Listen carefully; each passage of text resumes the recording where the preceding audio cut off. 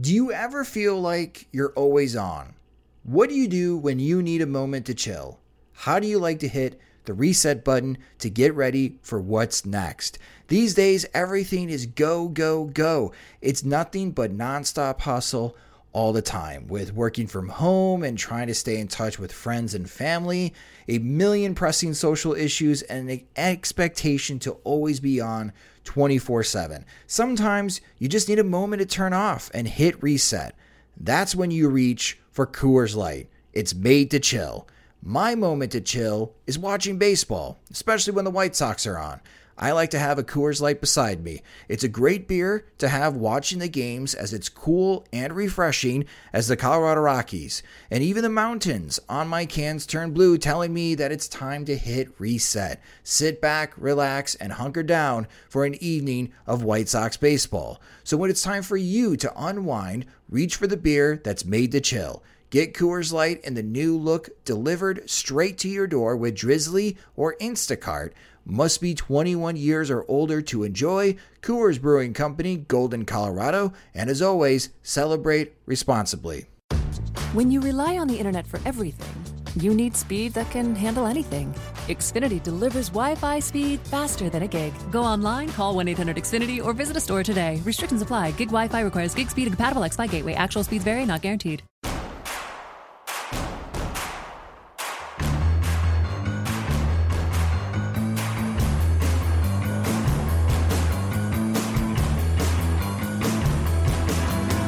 From your favorite source for Chicago White Sox talk, delivering news, interviews, analysis, and more. This is the Sox Machine Podcast with your hosts, Jim Margalus and Josh Nelson. Thanks, Rob, and welcome to the Sox Machine Podcast. I'm your host, Josh Nelson, and it's the week of November 2nd, 2020. A few days after the Chicago White Sox made quite the scene hiring Tony La Russa as their new manager, we now enter the next phase of Major League Baseball's 2020-2021 offseason, the official opening of free agency. Unlike other sports, especially the NBA, we don't expect a lot of activity right away in Major League Baseball. As a matter of fact, we may not see a lot of free agent activity in November, seeing as how the general manager meetings will be virtual and the cancellation of the winter meetings, a place where a lot of business got accomplished because teams and agents got a chance to meet face-to-face. Now they'll have to meet via Zoom. On this episode, we'll take a look at the official free agency list and pick out some names that we think the White Sox could possibly target. At the end of the show, we'll answer your questions in P.O. Sox. Joining me now is the managing editor of SoxMachine.com and the co-host of the podcast, it's Jim Margalus. And hello, Jim. Before we get started with the free agency talk, we do have some heartbreaking news to share. Jim Osborne was one of our good friends and a good friend to many that have interacted with him on Southside Sox and Sox Machine over the years. Better known as Little Jimmy, unfortunately passed away this past weekend at the age of 69. And I'll start first.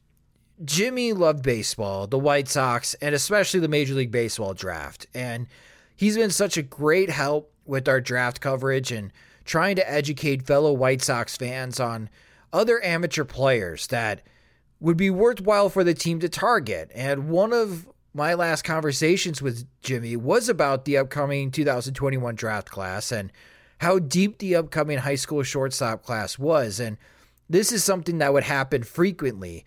While I was doing my homework, watching film, texting, emailing other prospect writers who went to showcases to see certain players. I don't know how, Jim, but Jimmy just had a knack of emailing me about that particular prospect I was researching on. And it was incredible. I would look up a player, watch the video, look at my Gmail account, new email, and it's from Jimmy asking me about my thoughts about this draft prospect. It was like he had a bug installed on my laptop that whenever I was doing any type of draft research, it would alert him and I would shortly get an email. The last time that happened was about Marcelo Mayer. He's a very talented prep shortstop from San Diego. I knew he would be a Jimmy pick because Marcelo Mayer does it all, and he's a prep shortstop, and Jimmy loved prep shortstops. And I figured it would be nonstop to hear from Jimmy until next July, hearing about how the White Sox must take Mayer. And now that won't happen, and it is heartbreaking, and it is sad. And every time I do draft research, I'm going to miss my emails from Jimmy. And I'm going to miss meeting up with him at White Sox games and at our Sox Machine Brewery meetups, especially out at Downers Grove, with his loud laugh and just as loud personality, sharing stories about famous people that I barely know about, but the stories were always entertaining. And we really lost a good one this weekend, Jim. And I know that you have great memories of little Jimmy, too. Did Jimmy call Mayer a good-looking kid? You know it. Because that was the highest praise he leveled upon any prospect was good-looking kid. Like that was the the last sentence of that was his stamp of approval, was that phrase. But yeah, when he mentioned that Jimmy was 69 and I saw that in the obituary, it's like, it made sense in a way. Like he didn't seem, I guess with his personality, like an age didn't really come up. I think in terms of the stories he had and the number of places he worked over the years, he was probably about 130. But in terms of like his personality and just his, his exuberance and his ebullience and just the way he seemed to just take a lot of joy in both White Sox baseball and at meetups, just people around him conversing, like, he was probably like, a third of his age. Just he seemed to never get tired of baseball, even though the White Sox can sometimes be very tiresome. Like he just always had a fresh approach. And one of the things I liked most about him was that he never, like when he was arguing about players, he tended to argue, or he was most adamant about arguing for players he liked. Like, a lot of guys will say, determine positions or determine futures by saying, well, this guy sucks, or this guy's not cutting it, this guy can't hit lefties, this guy doesn't have fastball velocity, doesn't have a third pitch. We talk about what players can't do. Jimmy always approached it a different way. Like he would argue for a guy saying, or he would argue for a position saying what this guy can do. Like there wasn't a whole lot of negativity in the way he discussed things. He always either saw the best things in a prospect or just decided to look at the ways the White Sox could solve a problem like in the best way. He never seemed to, there wasn't a whole lot of negativity in his speech about baseball. It just seemed to, the joy seemed to radiate from him. And yeah, he was always fun to have around meetups. I remember one year he brought his two twin boys who he's very proud of. And my heart goes out to them and his family. It's a big loss. And, he's a big spirit. And, I think we're all going to have to do a little bit to make up for that spirit. Yeah, we will miss you, Jimmy. And we've included a link to Jimmy's obituary on SoxMachine.com if you are interested in leaving a message for the family. And the family's also setting up if you want to plant a tree in Jimmy's honor as well. Again, we'll have that information on SoxMachine.com.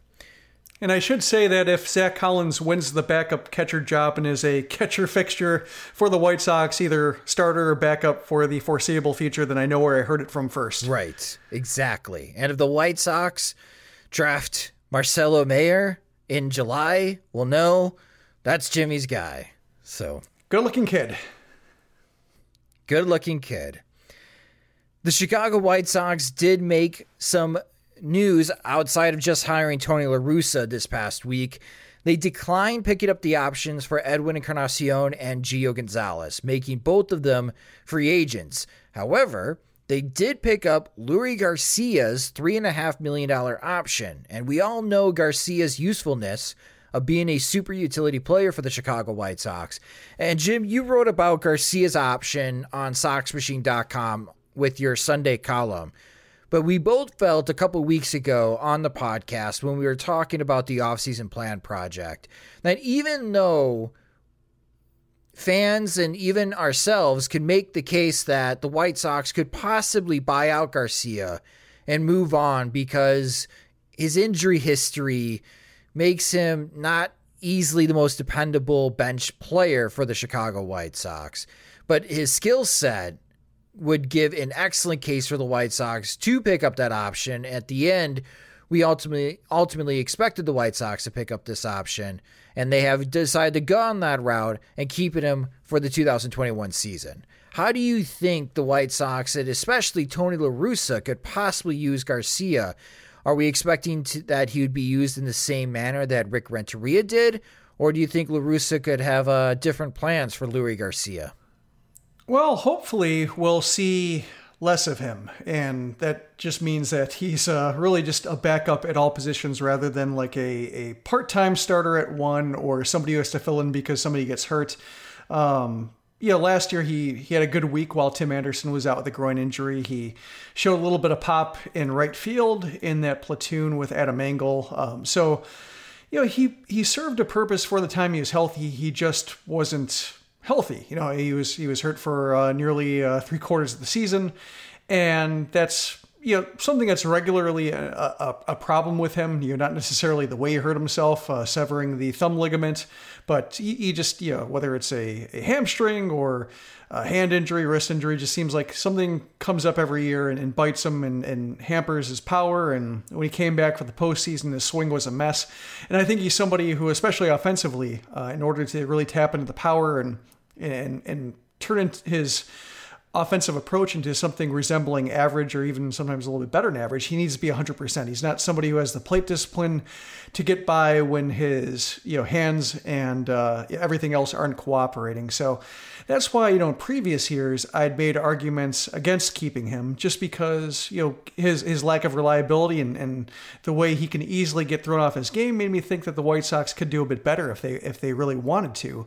Having seen like Colton Wong get cut by the Cardinals and Brad Hand get waived by the Indians and nobody claiming him, I think I would have taken the White Sox cutting or declining Garcia's $3.5 million option in just a little bit of a different way. Not necessarily, you couldn't necessarily take into account or believe that they were cutting him because they thought they could do better with that spot or had aspirations for the corners that they didn't have before. They might have been doing it because every dollar counts and they're planning on pinching pennies. So I guess you can look at it either way. Like, one is that they like Garcia at $3.5 million more than they like, I don't know, Jock Peterson or something like that, who's more of a platoon bat that fits that lefty role. But I could also see it being the case where, they're going to spend a little bit, maybe not going to, like we're talking about our offseason plan project, maybe not spend 150, but they're going to spend at least a little bit more than they did last year and more than a lot of other teams are spending, given the uncertainty that both COVID presents and also what COVID allows them to hide behind. Yeah, so right now, as far as the 2021 White Sox roster plans, Leury Garcia is going to be part of it. And I'm expecting him to be part of Tony La Russa's bench. And as Jim mentioned, hopefully, health-wise, he won't have to be used in so many critical spots. Hopefully, Tim Anderson can avoid being on the injured list so Garcia doesn't have to play shortstop.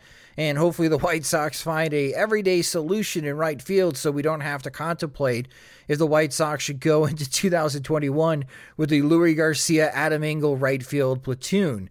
But we'll see on how the offseason works out for the White Sox. And again, that'll be mostly our conversation soon on this episode. But we have some other items that we have to get to first, and that is the news of La Russa's coaching staff. So again, Tony La Russa being hired, and the first thing that he's currently working on is piecing together his coaching staff and trying to figure out which coaches currently in the White Sox clubhouse, obviously not Don Cooper because he was fired, but which of the remaining coaches are worth keeping. But we now know that Nick Capra will not be part of La Russa's coaching staff with the White Sox, as the White Sox have decided to move on from the former director of player development and third base coach. And it does make me wonder, Jim, with the remaining coaches, on who is going to stick around. I think Joe McEwing, I'm pretty confident in saying that I think McEwing's going to stick around and be part of La Russa's coaching staff. He may not be the bench coach, Jim. Maybe McEwing moves back to being the third base coach for the White Sox. But you still have Daryl Boston to figure out. You still have Frank Menechino to figure out. how are you feeling right now about those situations and those options for La Russa's coaching staff? Are we expecting a pretty big, I should say maybe heavy turnover for the White Sox coaching staff?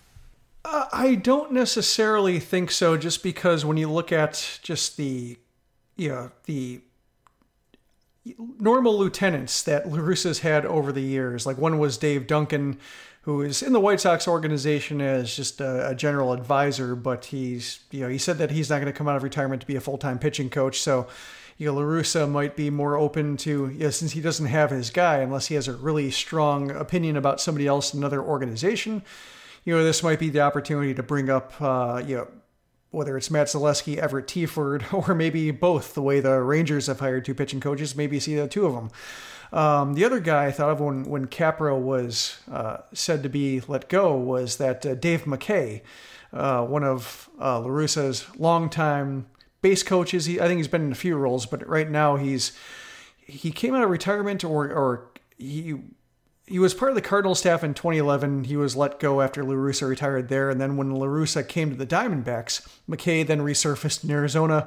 He's the current first base coach of the Diamondbacks. But I do wonder, with La Russa being somewhere else, and if, working together is really important, if that's the case where, he can move over to the White Sox, if they'll grant him an interview, or grant him no interview, I suppose, with the way the White Sox do business. Just let him go. That's one case where I could see maybe a spot opening up. But look at Joe McEwing and basically, La Russa idolized Joe McEwing when they overlapped in the Cardinals. So I can't imagine him coming into the White Sox organization saying, "I already have a pair of your shoes, so get out." And he does actually have a pair of McEwing's shoes. Like that's how much McEwing meant to him as a player. So it's he seems to be hanging around. I think Daryl Boston is the one I kind of don't know about, just because being a first base coach where McKay is, and just being theoretically an outfield coach, but having seen some of the outfielders that the White Sox have run out there last few years with Eloy in left and Palka in right and so forth, that maybe it's if they want a fresh voice or somebody who's more along the lines of a La Russa personality, that I could see him being let go. But otherwise, given just how long he's been out and how he doesn't really seem to have coaches tied to him anymore, that's one case where I can see this hiring being one where they wouldn't have to yield the entirety of their staff, and like they might with an AJ Hinch or somebody like that, where he'd hire all his own guys. This seems more like they can, not necessarily keep everybody, but allow a lot of like internal promotions to happen if they feel like, in the case of like pitching coach, where these guys actually have what it takes to be a pitching coach in the 2020s.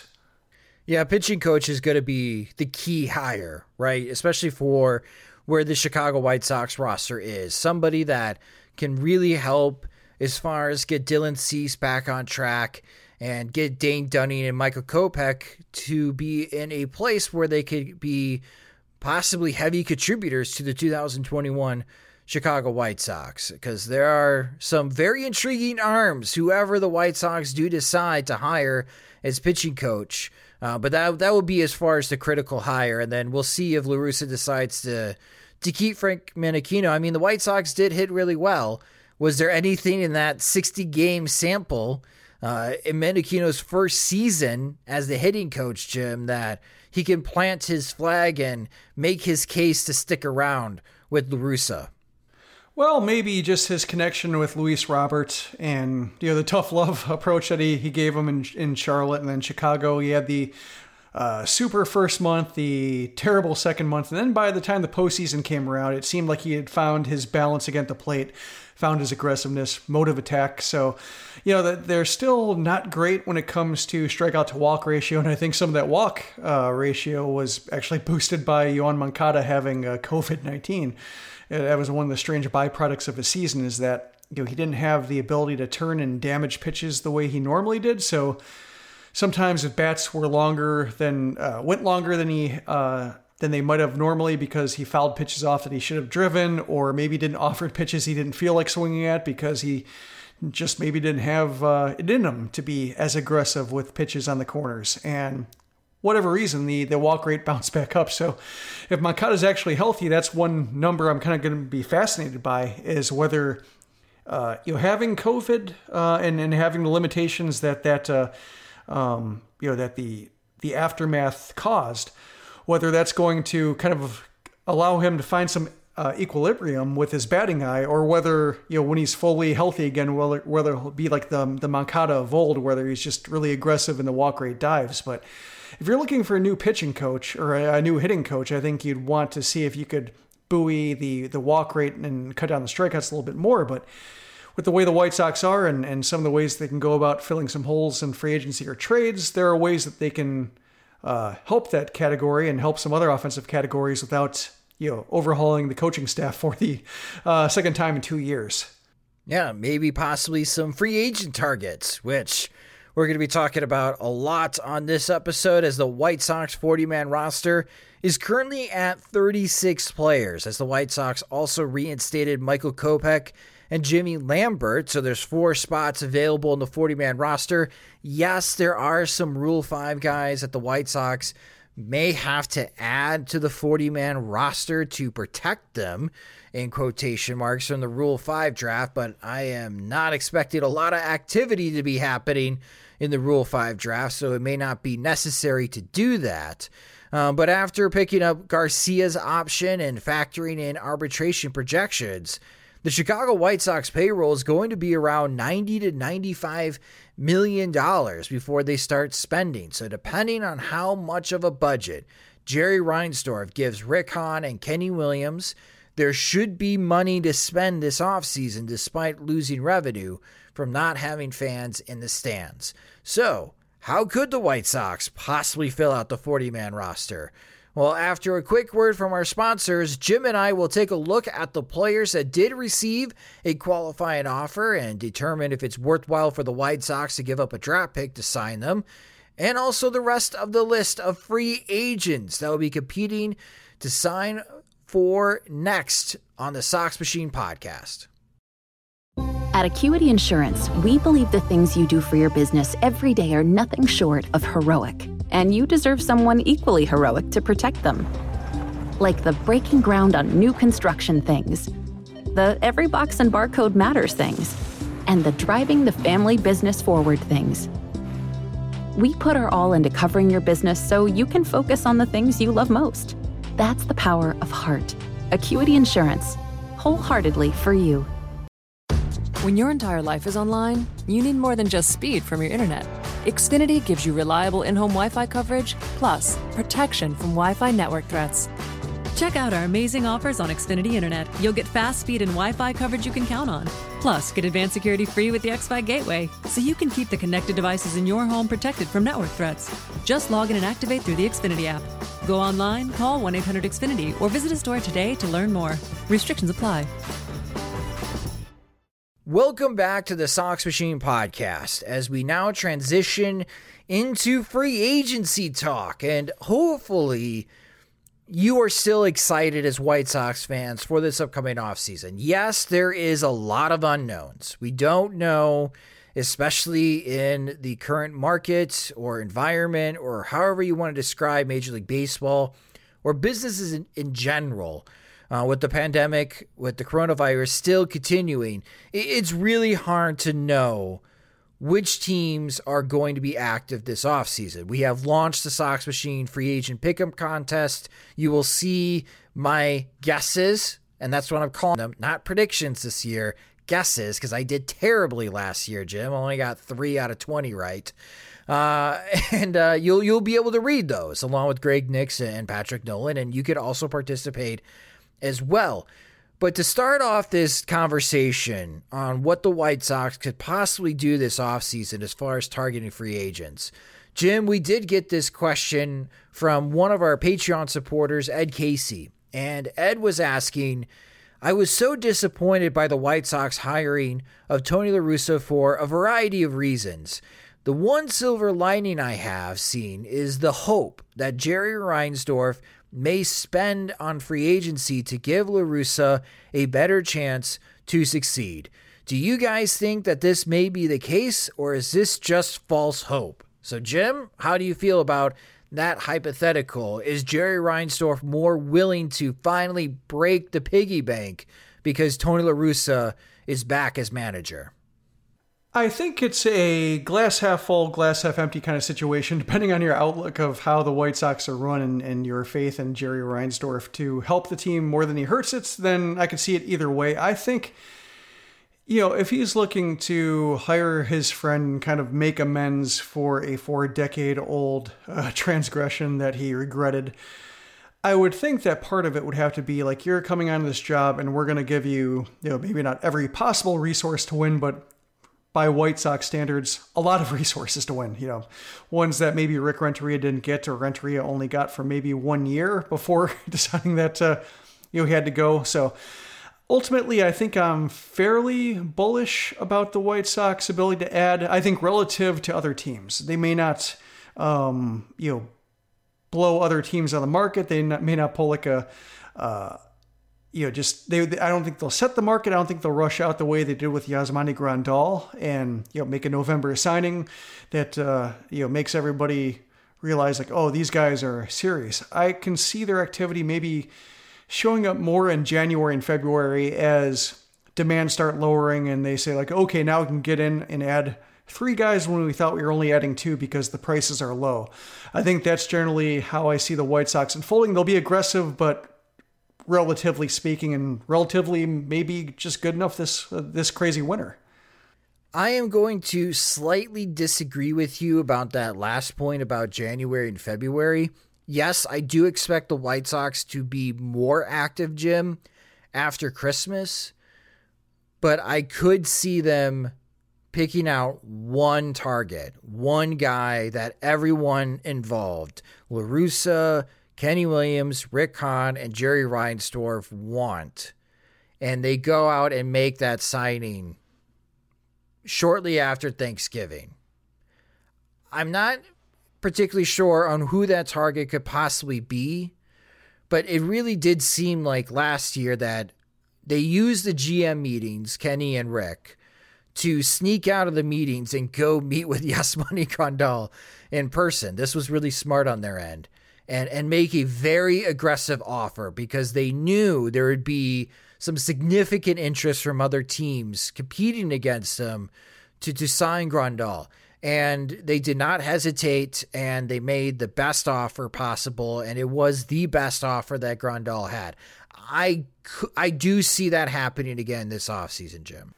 So, like, I guess we can start going into some names. Like, do you think it'll be for like the top right fielder in the class or one of the top pitchers in the class, like that kind of statement signing? Is that what you're thinking?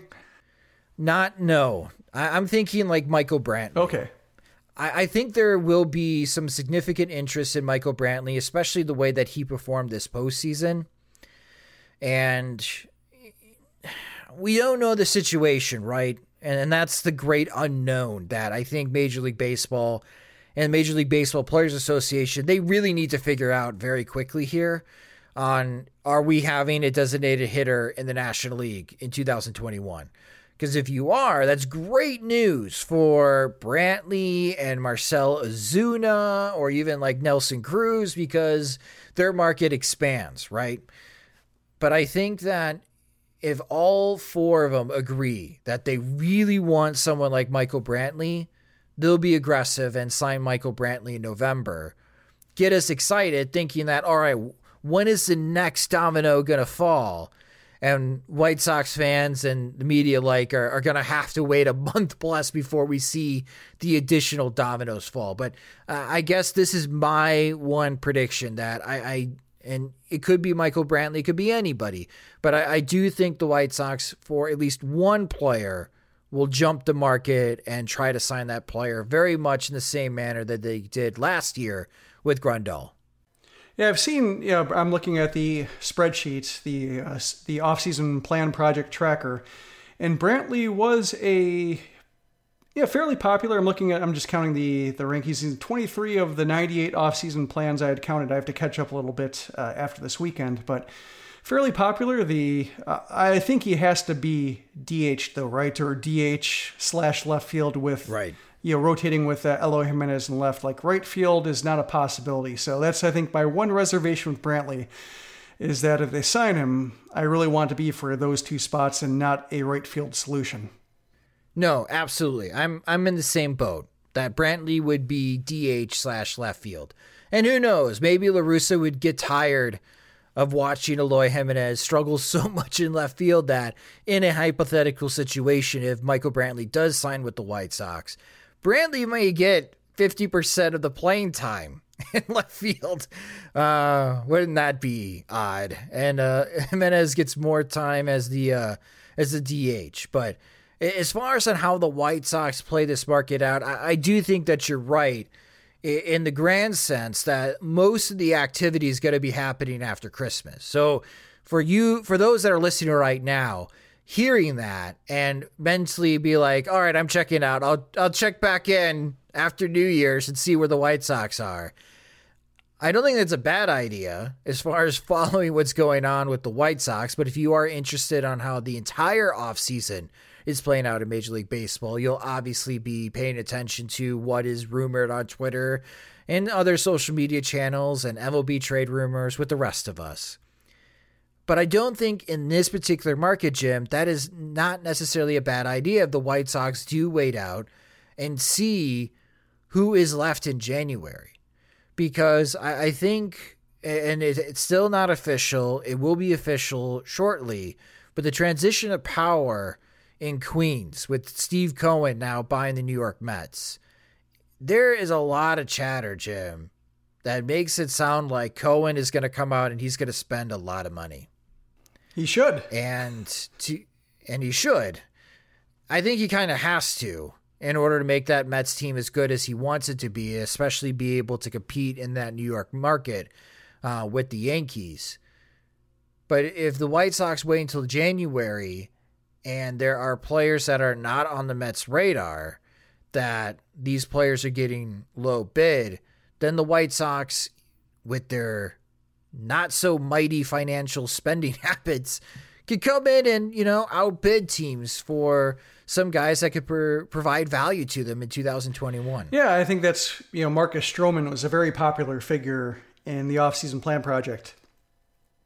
Looking at right now, we have about nearly half of the plans included Marcus Stroman, and the contracts ranged wildly just because he opted out for the season, so nobody really knows whether he'll be able to get 5 years or whether he'll have to settle for like a make-good contract of some kind. But that's one case where, given that he opted out from the Mets and kind of left them in the lurch a little bit, it's kind of, it's bad news if you're a Mets fan, if you're a Mets front office, but it's kind of fun in terms of, when it comes to service time manipulation, like the player finally getting the upper hand on a team and saying, I'm just going to go into free agency basically a year early in terms of the career and wear and tear on my arm. So it was kind of interesting to see it happen in that way. But, given that he left the Mets hanging a little bit and, there might be some animosity there, that maybe that's one pitcher that the Mets money really won't have anything to do with. Well, speaking of Marcus Stroman, he is one of 6 players that received a qualifying offer, which the qualifying offer this offseason is $18.9 million. Some of the names are not a surprise. So again, Marcus Stroman received a qualifying offer from the New York Mets. Trevor Bauer received one with the Cincinnati Reds. George Springer received one with the Houston Astros. And of course, JT Realmuto received one from the Philadelphia Phillies. 2 other players also received a qualifying offer. One, a little bit of a surprise, Jim, but maybe not really. The other one, pretty shocking. The New York Yankees offered DJ LeMahieu a qualifying offer.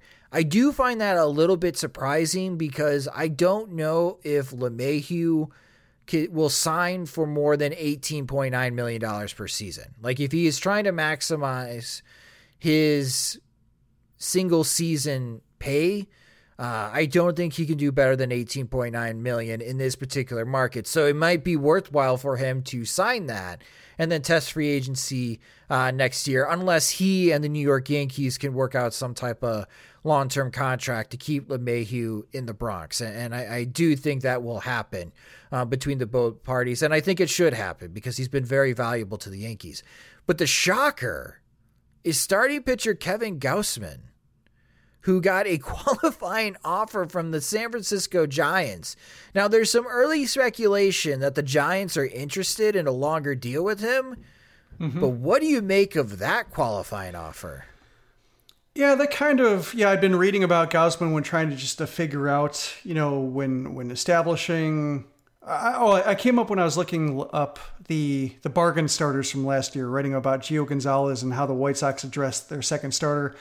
And then looking at Gausman and looking at the way he, how the Giants came about signing him, and then reading about how his season went and what they're planning on doing. And there seemed to be speculation then, weeks before the qualifying offer, that they were interested in working something out, and Gausman might be also interested in doing the same. So it kind of reminds me of Jose Abreu with the White Sox, in which, the White Sox offered Abreu the qualifying offer, and it seemed like it was no-brainer for him to take it. And then they ended up working extension and reworking the entire deal, and so it didn't really matter. And I could see that being the same thing, where it's just a formality that kind of prevents teams from swooping in with like an aggressive offer that might be too aggressive for them, with the draft pick compensation hovering over him.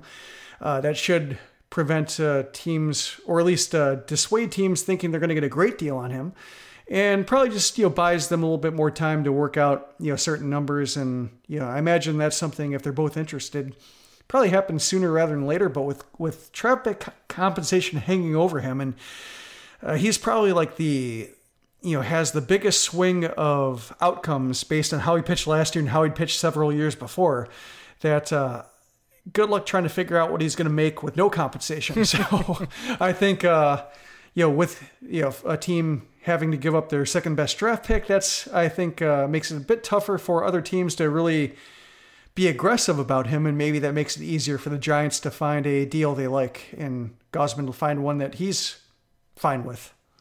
Yeah, the Giants last year, they did sign, I think they gave the qualifying offer to Will Smith, and he signed with the Atlanta Braves, and Madison Bumgarner, which of course Arizona signed Bumgarner. So the Giants picked up 2 extra draft picks.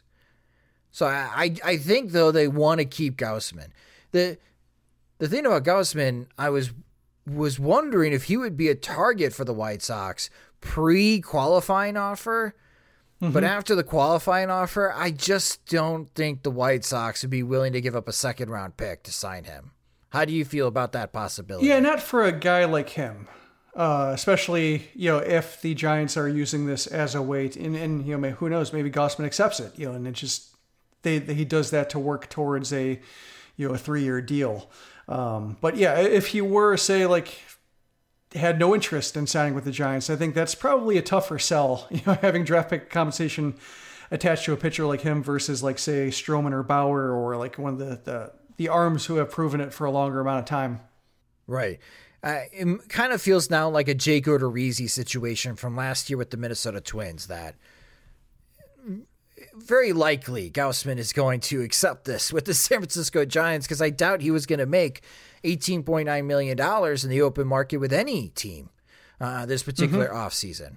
But for the rest of the qualifying offer class, maybe not so much LeMahieu, but Trevor Bauer, George Springer, JT Realmuto, and Marcus Stroman. Any concerns about the White Sox possibly having to forfeit a second-round pick to sign any of those players, Jim?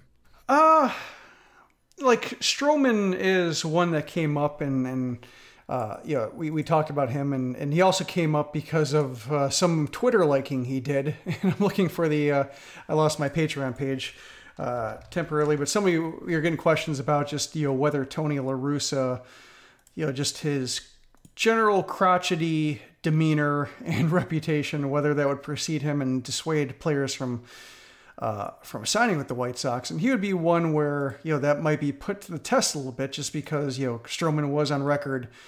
From questions from Elliot Burrell, he asked, what will be the impact in free agency of the TLR hiring? Are there players that might want to play for him, or will he scare away talent even if the Sox offer the most money? And I think in this this climate, I think the Sox offering the most money will actually do pretty well, because I think the most money will be hard to find for a lot of players, and certain numbers I think are going to be paramount for both players and the MLBPA, just in order to try to preserve the gains that they have made, or the gains that are at the risk of slipping away. But case of Stroman, he's somebody who I think this will come into focus, or maybe a little bit clearer after the pitching coach hire is made. Because I think that's really like a guy like Stroman, or a guy like Trevor Bauer, who's another guy who might be a little bit too idiosyncratic and just a handful for a guy like La Russa, who doesn't necessarily care for player empowerment. And yeah, I could see both of those guys not liking La Russa, but I could see both of them saying, well, you have these new guys, you have, let's just use Zaleski and Tiford, for example, since we know them. Like, let me talk to those guys. Let me see what this is about. Let me, here's what, or like Rick Hahn can say, here's what Zaleski and Tiford have presented in terms of ideas to help you get better. Here's what we're doing. Tony La Russa has softened his stances a little bit. We're here to win. You can help us win. I think there's a way to present a pitch for a guy like Stroman, and I think Stroman is somebody who, does let his emotions get a little bit. He has flared up on Twitter a little bit, then deleted tweets. So I think you can't necessarily trust his reactions in the moment as something he really wants to let hanging over some proceedings, just because it costs him money. So if the White Sox want to pay somebody like him or somebody like Bauer, I think they'll try to do their best to soften La Russa's reputation. But hopefully, La Russa, given his track record and given the White Sox what they want to do, what they accomplished last year, hopefully, they'll be.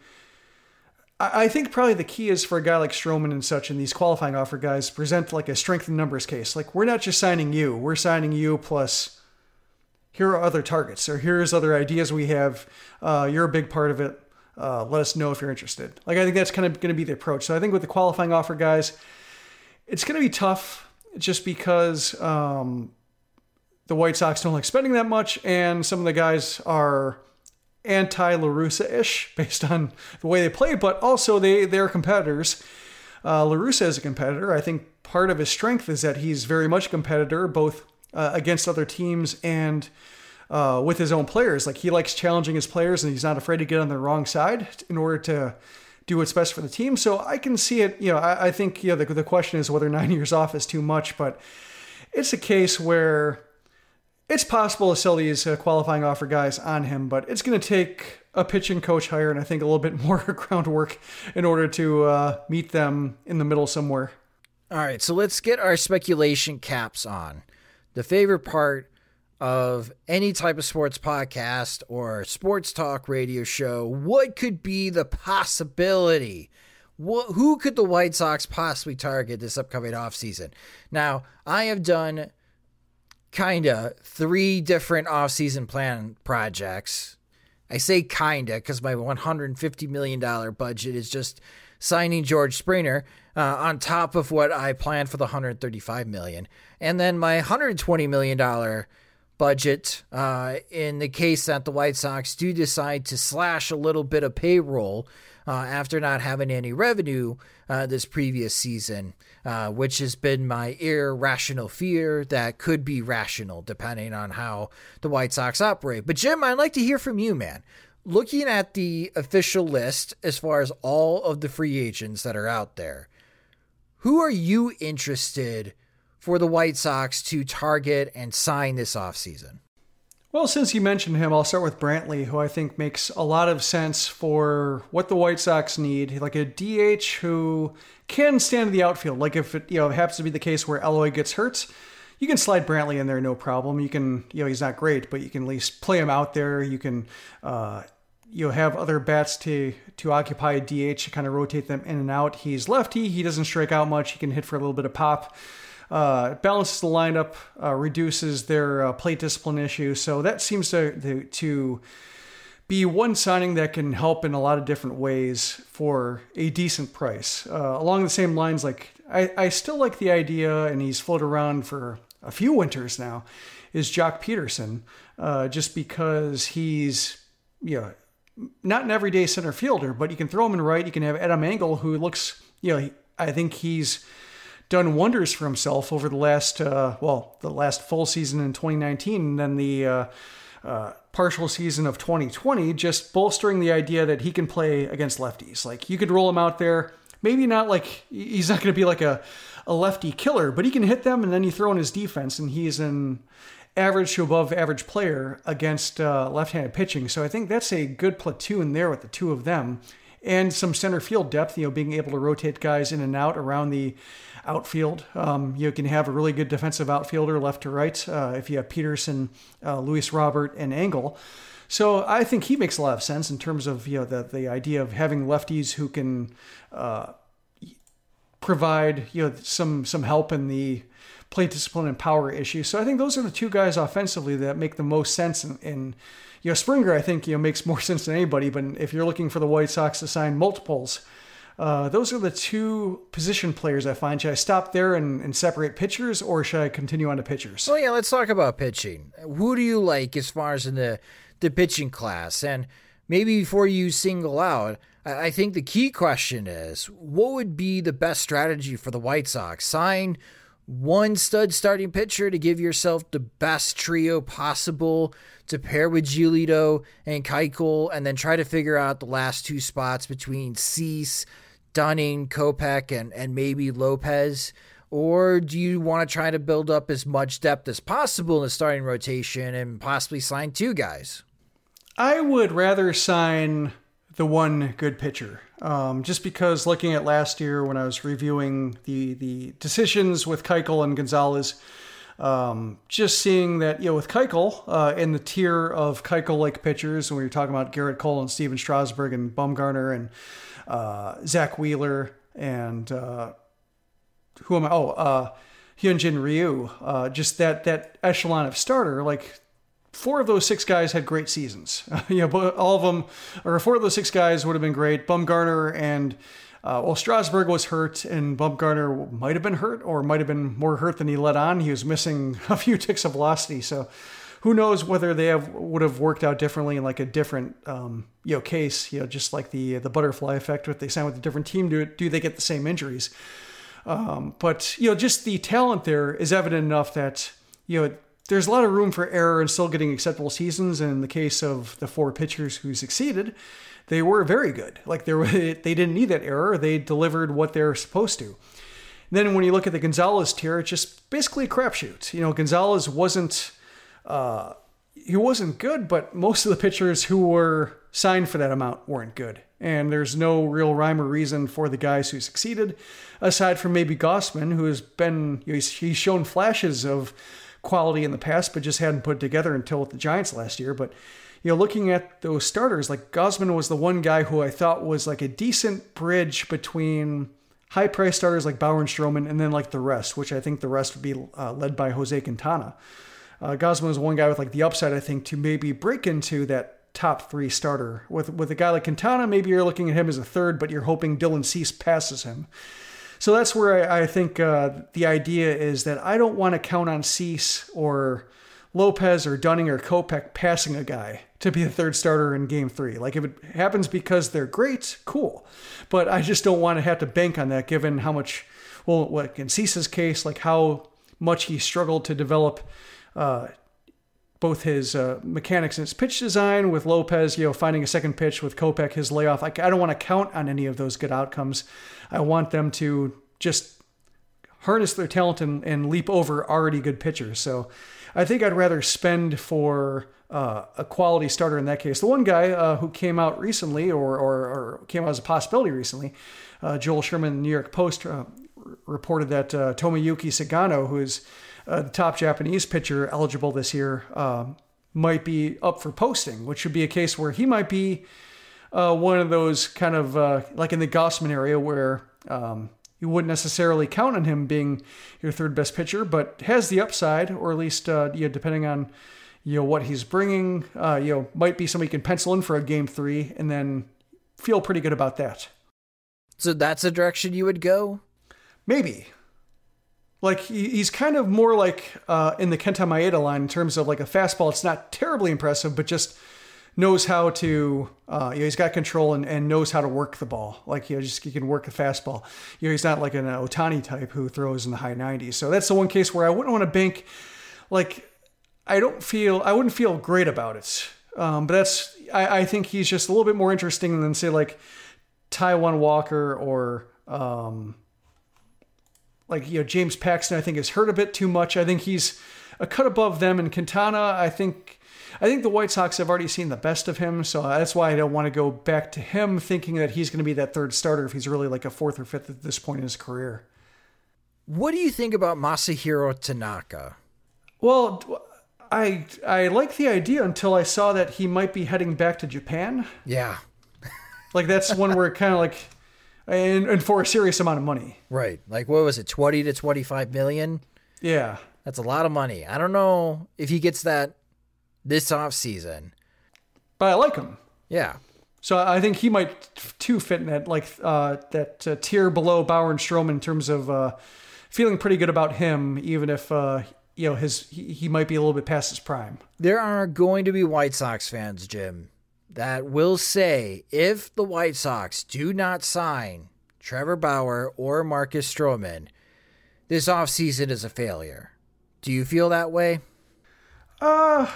Not necessarily, just because they're still spending a due, still other ways to improve. I think they need to get a starter of some kind. And one thing I'll be fascinated by this winter is when it comes to, like, seeing Brad Hand getting waived by the Indians because he could make $10 million in arbitration, even though he's an all-star closer. Seeing him get waived and seeing no team claim him makes me think like there could be an opportunity for some trades to be struck just by teams looking to ditch a good pitcher who's being paid more than they like and might be willing to throw in some money to make it happen. So, it's not, maybe it's not necessarily like paying, getting a pitcher for only money the way free agency works. But I think it could be the case where there are other ways to get compelling pitchers, and I think I'll probably be looking at that when I review the offseason plan project spreadsheet, and then try to keep an eye on MLB trade rumors and such to see which teams are really closing up the pocketbooks and just really looking like they're signaling they're not going to spend anything and saying, like, how can you help that? I think there are different ways to get pitching. I think if you're looking at two guys who are idiosyncratic, might have their own listed demands, might be a hard sell just to get to a, like when it comes to White Sox, traditional old schoolish team. I think you can definitely say they're old school now with La Russa there, even if they do make progressive moves in pitching coach. They still have the reputation of not being like forward thinking, like helping players get better. They still have to prove that. It's a case where you can't bank on luring those guys. I think they have to make a good effort to do so, but there are other ways to improve pitchers and spend money, even if they don't get Bauer and Stroman, or Stroman. And we'll leave it here before we start answering some P.O. Sox questions. What are the odds? What would you put the odds at, I should say, that the White Sox sign a former La Russa player, someone that he's managed in the past, say Adam Wainwright or Yadier Molina this offseason? Well, Wainwright could be interesting just because, he's somebody who, still a good pitcher. He's going to be 39 next year. Or is he 39 already? Let's see. Turned 39 in August. So, again, not somebody you'd want to count on being your third best starter. I think he's a case where, given that he's kind of been working on a year-to-year contract arrangement with the Cardinals, who are the only major league team he's pitched for. Yeah, I'm looking at his salary history. He made $8 million with incentives in 2019, made $5 million last year. So if he signed as like a secondary starter, like he's the depth piece after acquiring a better pitcher, that would be tremendous. And I guess he couldn't rule it out. I think Molina just, at this point, Molina seems like he's looking for more playing time, looking to burnish what could be a Hall of Fame career. And I don't know if the White Sox want to offer that or promise that. I don't dislike him as a player. I think his ability to control the running game, he still has some attributes. But if he's looking for playing time and Grandal's the guy who's going to be getting the playing time, I'm not sure that's a battle the White Sox want to take on. Yeah, I agree with you with Adam Wainwright. Like, I wouldn't be shocked. I would not be shocked, Jim, if the White Sox sign Adam Wainwright. There's a part of me that's expecting them to sign Adam Wainwright. And is there a signing that would make you roll your eyes and say, that is so White Sox this offseason? Well, I think a lot of them are, in a way. Like, it's tough when you look at the amount of just iffy players on the free agent market. It's not really a star-studded free agency. There are some good players, like, Bauer's great. Stroman's good. Springer's pretty good. I think as long as you feel good about him succeeding outside of Houston, outside the whole trash can thing, and just he's had a couple minor injuries here and there, but he's pretty good, and when he's healthy, great. So, there's a lot there to like for those players. But then when you look at the second tier, I saw Tommy La Stella pop up a lot just because he's lefties and infield can work around, but he's all right, but he can also just kind of disappear and not be really a factor, and they already have Garcia.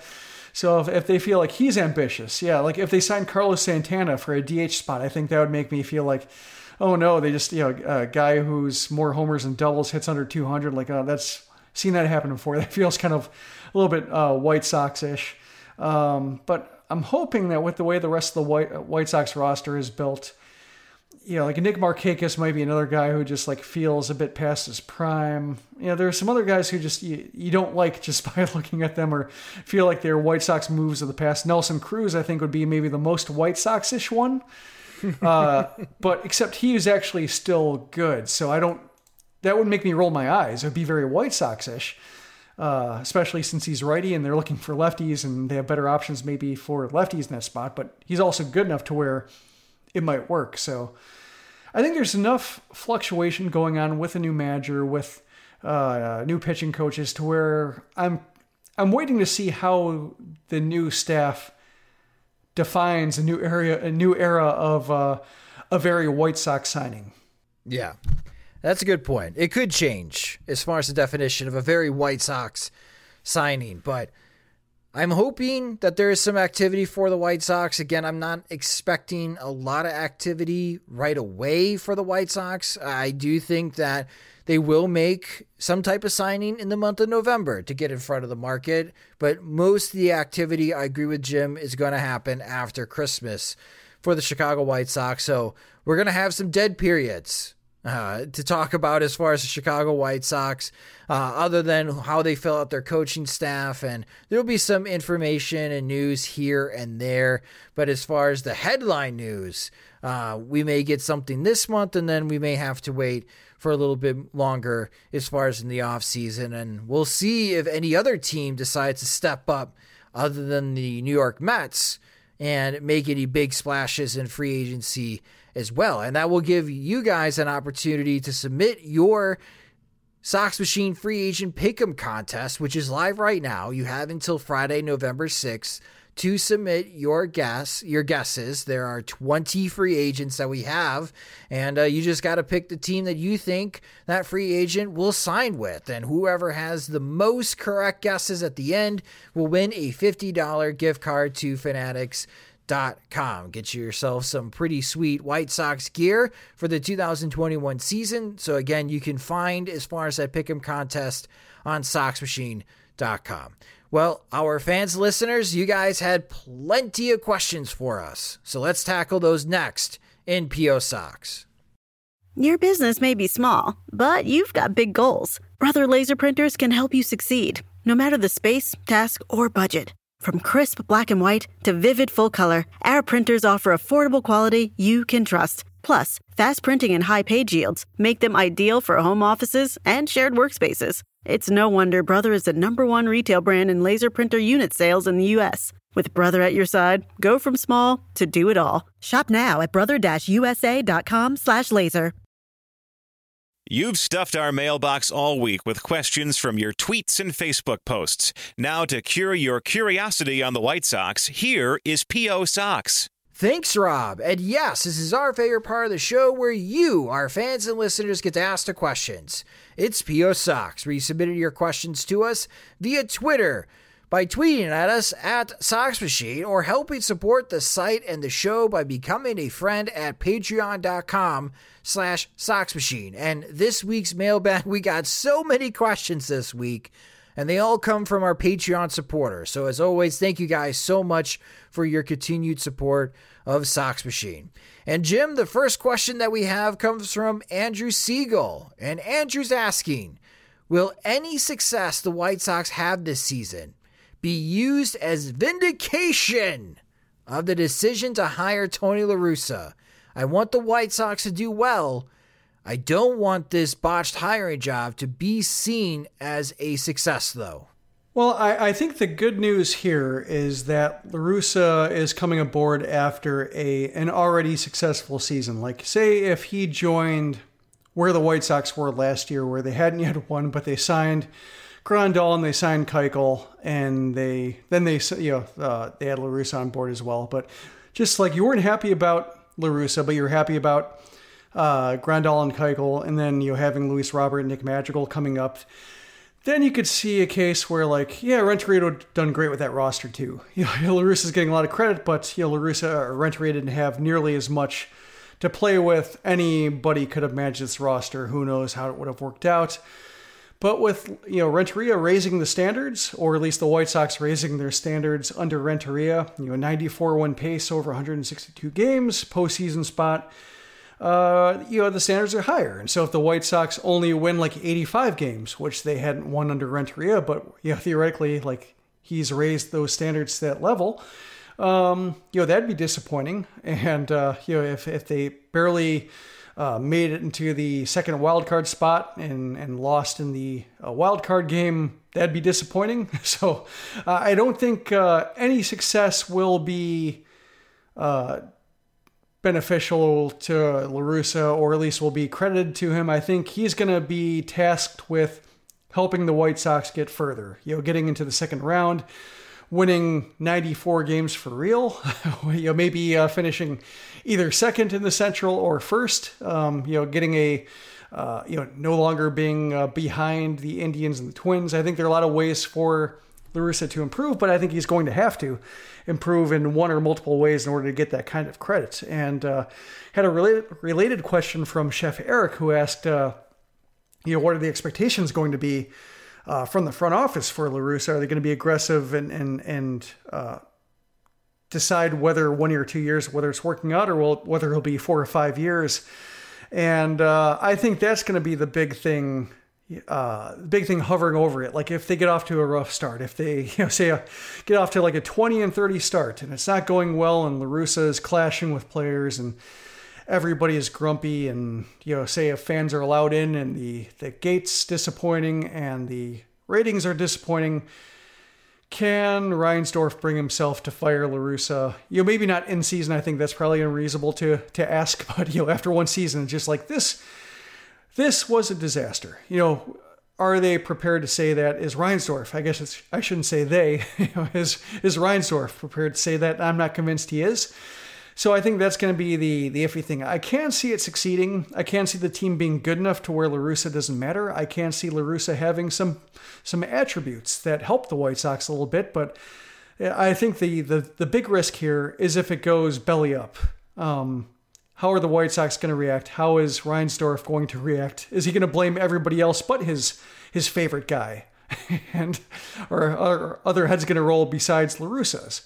That's going to be the tricky part about all this, and the little bit of a trap the White Sox have set for themselves. Well, Andrew and Chef Eric, thank you so much for your questions. Our next question comes from Kevin Shannon. And Kevin's asking, La Russa said he had no one specific for pitching coach, but at this point, is there any hope left the new pitching coach won't be an internal hire? I would say it's not a 0% chance. I'd maybe put it I feel like it's, probably 2 out of 3 chance that the hires will be internal. It seems like Zaleski and or Tiford has been groomed for the spot, and I'm curious when it comes to like Tiford, who pitched in the majors, whereas Zaleski didn't. Zaleski, he's a AAA starter and kind of a rotation filler, and I think I probably seen him start more games than any other pitcher, I think, in baseball, that I've experienced. Like even like Mark Burley. I think I may have seen more Matt Zaleski starts in person than Mark Burley starts. Just how it worked out. And it was always, disappointing because he wasn't a guy you wanted to see, but he's also like not terrible.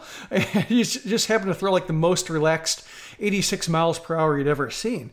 And, I just wonder, when it comes to like the major league pitching coach job, whether, they would go with a guy with major league experience like Tiford over somebody like Zaleski. Although, with pitching coaches, we have seen it with other organizations going to the college ranks that maybe not so much a thing anymore. Maybe for managers, they need to play, but for pitching coaches, they don't have to. So I would assume based on how they've been groomed for the roles they've occupied, that it seems like Zaleski would be the guy over Tiford, but one of those two seem like the most likely.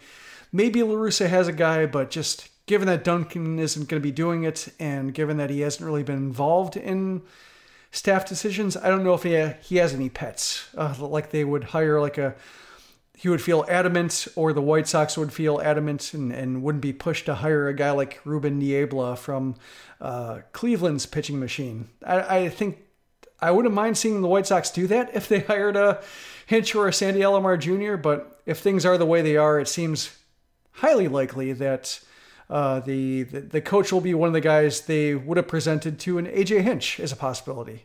La Russa did say that he has gotten some text messages from guys around the league about the pitching coach opening. Yeah. So I feel like it is going to be an external hire for the White Sox with their new pitching coach. I kind of took that as, don't take it as a foregone conclusion, but yeah, we're staying internally. That's, I guess, how talking about like a very White Sox move, that strikes me as like, they made this big show about hiring externally and being too insular with the managerial hire, and they hired La Russa because Reinsdorf wanted to. So I just don't trust them to. I'm back to not trusting them about hiring externally. Got it. Okay. I guess I'm still holding out hope, Kevin, that it will be an external hire, but we shall see. But thank you so much, Kevin, for your question. Our next question comes from Mark Sambor.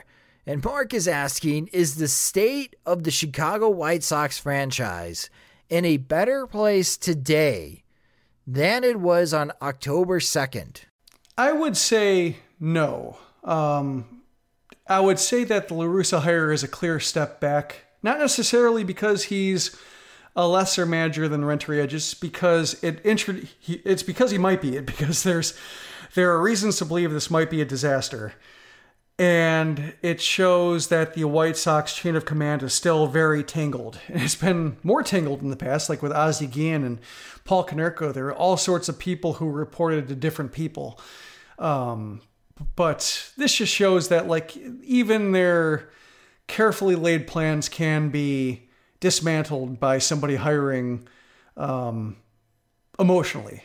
With no process behind it. And Rick Hahn might want to say there's no narrative behind it, but there's a narrative. Like, he's not the one to determine that. It's just, there are 40 years of history here that determine that, and he can't wish it away. I can say, though, that I think this could be the case where it's one step back, but they can take two steps forward if they make a good or encouraging pitching coach hiring. I think time will tell whether it's a good hiring, but I think there's at least reasons to believe that their hiring and how they describe the hiring for pitching coach or pitching coaches can be called encouraging, can be chalked up with that in terms of like first guessing how we know it when the decision was made. And then after that, whether they want to spend for a guy like La Russa to kind of follow that thread, whether hiring a guy like La Russa out of retirement means that they want to give him the best team possible.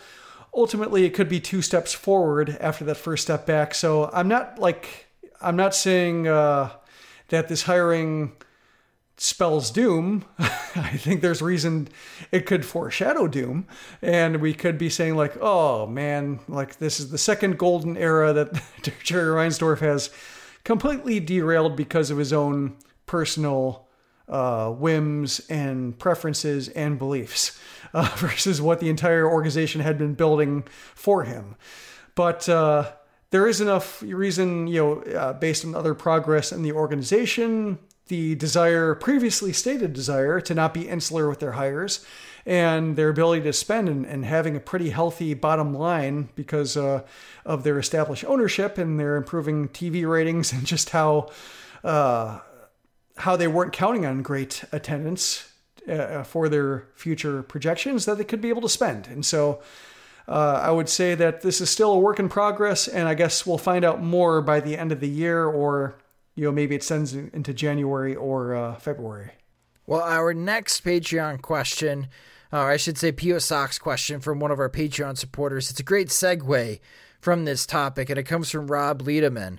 And Rob is asking, am I resigned to saying that's so White Sox until Jerry Reinsdorf finally punts the bucket? Yeah, I think so, just because it's not necessarily harmful or I would say malignant or toxic. I think that so White Sox can cover a lot of different ground. I think that can, that's so White Sox, it's hiring people they know. It's hiring or signing an Edwin Encarnacion, just signing a bad DH, or it could be trading international money. There's a lot of that's so White Sox that I think stem from ownership weirdness, and I think we've seen it be more harmful in other organizations. I will say the one healthy thing about the White Sox is that Jerry Reinsdorf not talking to anybody besides Bob Nightingale means that the White Sox don't really trash anybody, either inside the organization or outside the organization, the way they used to, the way they did under Kenny Williams at his most combative stages in his GM career. I'm thinking about the Mets with the Wilpons, how the Wilpons meddled with players playing while they're injured, and lineup cards, and trashing guys when they're with the team, when they're outside the team, not setting a budget for their GM, and then the thing with the Steve Cohen taking over the Mets, you've seen a lot of writers trashing the Wilpons the way they might not have wanted to trash the Wilpons when they needed at least some kind of access, or didn't want to be completely written out of being able to talk to people or players they needed to talk to. But now that the Wilpons are out, all sorts of stories are coming out from them that show a more harmful brand of that's so blank. But then again, with Cohen taking over, if Cohen is a very aggressive spender and erases a lot of the Metsness that they're known for, then I think maybe the White Sox will have a more team-specific stink or weirdness that other teams really don't have that kind of brand of. Maybe the Indians, maybe the Pirates, I think the Indians and the Pirates are more of a stinginess than just idiosyncratic kind of weirdness, kind of built on personal hangups. But I think the White Sox might have the market cornered on that now that the Wilpons are gone. Well, Rob and Mark, thank you so much for your questions. Our next set of, and thank you to everyone that submitted questions this week in PO Sox. If you have a question or topic that you would like us to answer in an upcoming Sox Machine podcast, again, follow us on Twitter. We are at Sox Machine. And you can also help support the site and the show at patreon.com/Sox Machine. And I just want to reiterate how much your support means to us, especially with the holidays coming up and with the 2020 Major League Baseball season ending. Our work on Sox Machine does not stop, and we're going to try to do our very best to entertain you, no matter how fast, busy, or deadly slow this offseason possibly could be for the Chicago White Sox. And your continued support helps make that happen. And if you don't support us on patreon.com/SoxMachine, you can do so. We have several different tiers that you could sign up for. Those tiers also give you the opportunity to get some Sox Machine swag, so pretty cool. And you also get an opportunity, at least with the podcast, to get an ad-free version of the show, and also a extended version of P.O. Sox, where we get to answer more P.O. Sox questions for our Patreon supporters. And our Patreon supporters also get an opportunity when we have guests of the show to ask them questions, and they get to hear those segments in their own version of the podcast. So if you enjoy our work and you want more, or if you want to help support us, go to patreon.com/SoxMachine to sign up today. Any other marketing news, Jim, or site news that our fans, listeners should know about? We'll be going through the off-season plan project. Thank you to everybody who participated in it. More than 100 plans, and it's just great to have all the ideas and all the sentiment in one place to be able to see just who people like, who people don't, just what expectations are. That's great. Have a couple of coffee mugs left at the $10 tier. I'll be working on a new premium gift after that. And then just one more shout out to little Jimmy, Jim Osborne, and his family. I hope that our condolences, and just hope everything goes as well as it possibly can. It's never an easy time. It's not an easy time now for family to gather. And it's rough. And we're going to feel his loss. I know they're going to feel his loss more, and we'll miss him. And that will do it for this episode of the Sox Machine podcast. Thank you to everyone who listened to this episode. If you just discovered the Sox Machine podcast, you can subscribe to us wherever you listen to podcasts. And the Sox Machine podcast is a production of SoxMachine.com, your home for all things Chicago White Sox baseball. Alongside Jim Margulis, I'm Josh Nelson. Thanks for listening.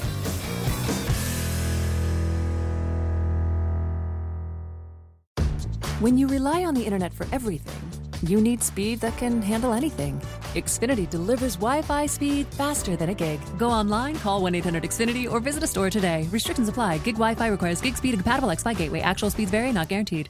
Sugar Ray Leonard, Roberto Duran, Marvelous Marvin Hagler, and Thomas Hearns. Legends, whose four-way rivalry defined one of the greatest eras in boxing history. Relive their decade of dominance in the new Showtime sports documentary, The Kings, a 4-part series premiering Sunday, June 6th, only on Showtime.